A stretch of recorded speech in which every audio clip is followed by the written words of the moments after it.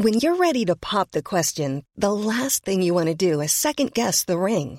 At BlueNile.com, you can design a one-of-a-kind ring with the ease and convenience of shopping online. Choose your diamond and setting. When you find the one, you'll get it delivered right to your door. Go to BlueNile.com and use promo code LISTEN to get $50 off your purchase of $500 or more. That's code LISTEN at BlueNile.com for $50 off your purchase.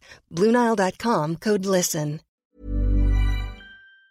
This episode of Ghost Maps was recorded on Audio-Technica mics. Ghost Maps. Entry 19, Yishun, Singapore. Rose shifts uncomfortably in her seat as a gust of wind blows the burnt remains of joss paper across a nearby field.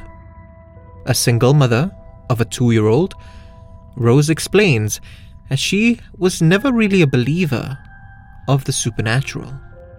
She's not a skeptic though, but as she puts it, with a sardonic laugh, who has time to think of ghosts? Rose's father had passed away when she was 15.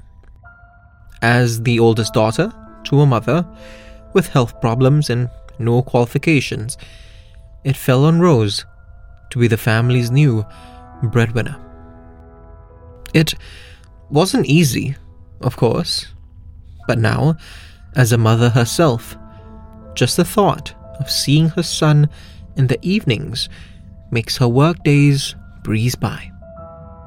There's another reason, besides her little boy, that she prefers to head back directly after work though, especially during this month.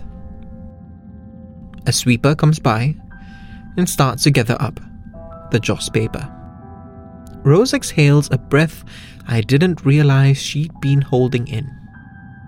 She'd given me a rough idea of what had happened to her when we spoke on the phone last week.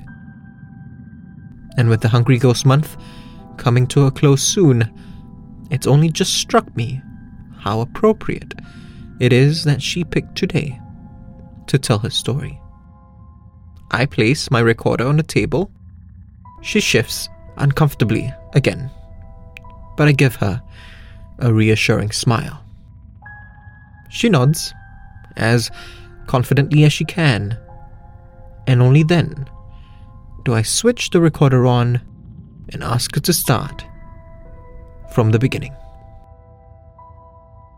It was the year 2005.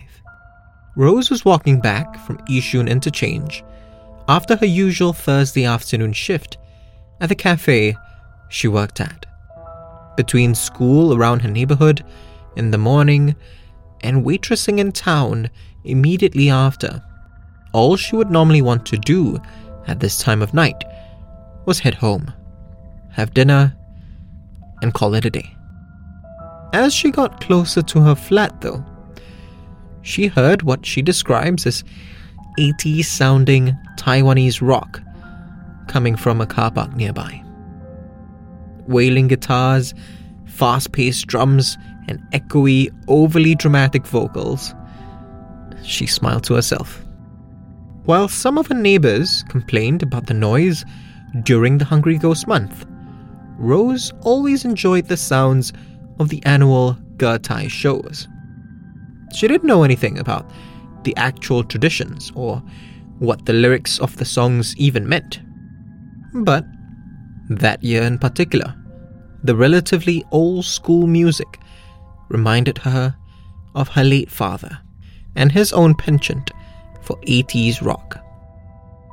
Tired as she was, she decided to take a detour and finally check out a Gertai show for the first time ever.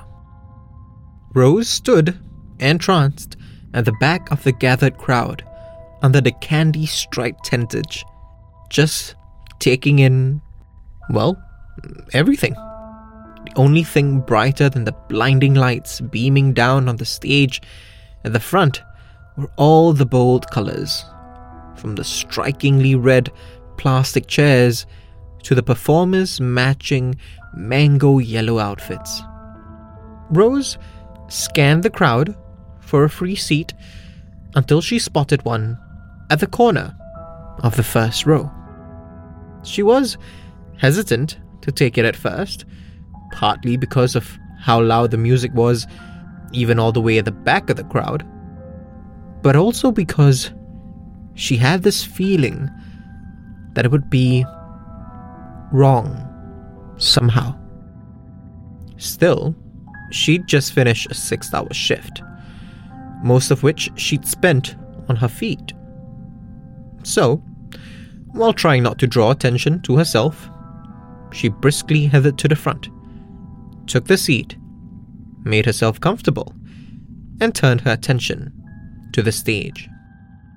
It was then that she noticed that the lead singer of the band, a woman in her late 40s with big hair and a face caked with makeup, was glaring at her. Not angrily, but almost as if she was trying to warn her of something. Rose looked around to see if the singer's glare could have been directed at someone else. That's when she realized that a couple of other people in the crowd were staring disapprovingly at her, and that, aside from her, the whole first row was completely empty. Recognizing that she had just committed some kind of faux pas, Rose got up, scurried off as quickly and quietly as she could. On her way back home, Rose couldn't shake the feeling that someone was following her. She tried to chalk it up to the unwelcoming reception she'd received at the Gertai show, but she knew it was something more than that. Every few steps, she turned her head, but of course, there was never anyone there. Eventually, she reached home where her mum and sister, Hannah, were waiting for her so they could have dinner together. It was one of the things that her mother had been insistent on since Rose's father had passed, that they'd always have dinner as a family. When they were together, her mother had said that's when his spirit was strongest. Rose wasn't so sure about that. She never felt her father's presence in any way during their family meals, or even when all three of them slept together on her parents' queen-size bed. Another habit they recently developed to comfort their mother. That night, though, while Rose certainly felt safer once she'd reached home, she could definitely sense a presence of some kind waiting outside their flat for her. She would take a peek or two out through their front gate, but just like on her walk back, she didn't see anything or anyone. After dinner and a bit of television, the family retired to their mother's room, where they turned in for the night.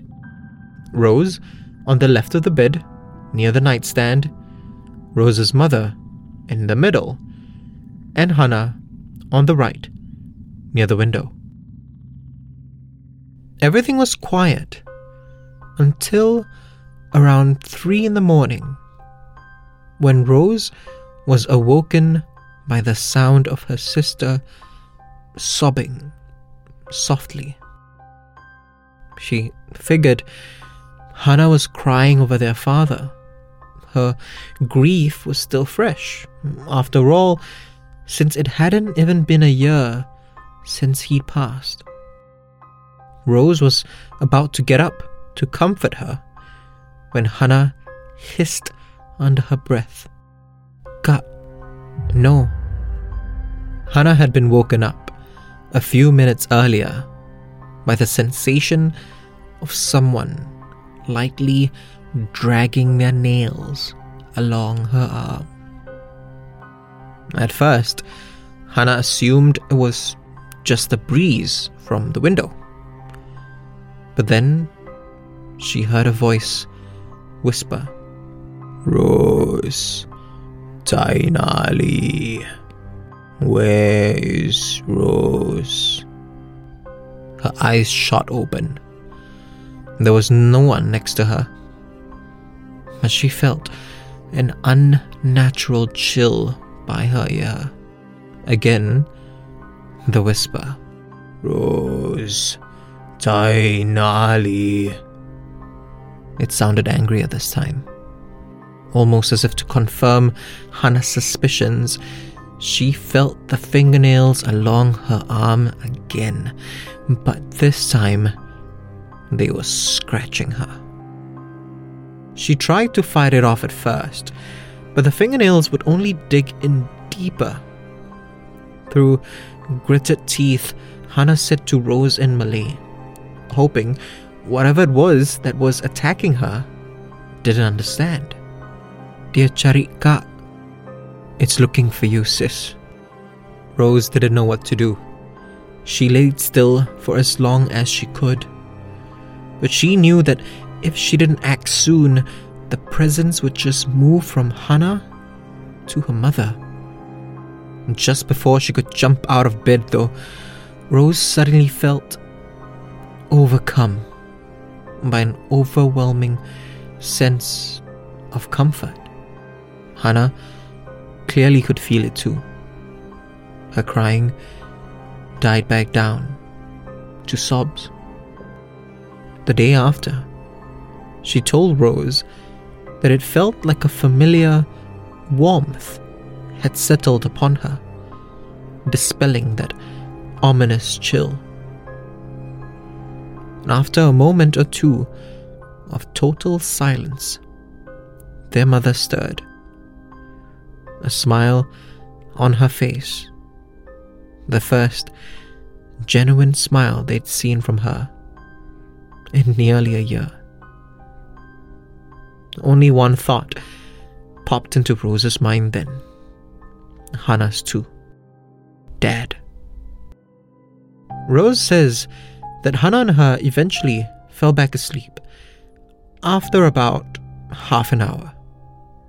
The following night, however, their mother surprised them when she quite cheerily said that they didn't need to sleep in the same room as her anymore. After she'd gone to bed, though, Rose and Hannah decided, without a word, that they'd both share Rose's bed instead. We didn't want to be alone, even though we knew we were safe, but just for one more night, she says. I mean, we were still kids after all. I nod and tell her that I understand. As we finish our drinks, we notice that some of the coffee shop stall owners have started to burn offerings nearby. Rose doesn't seem bothered by it. I can't tell if something's changed in her after telling that story, or if she's just more aware of her emotions now. Either way, I'm quite certain she's just glad that for another year at least, the Hungry Ghost Month is almost over.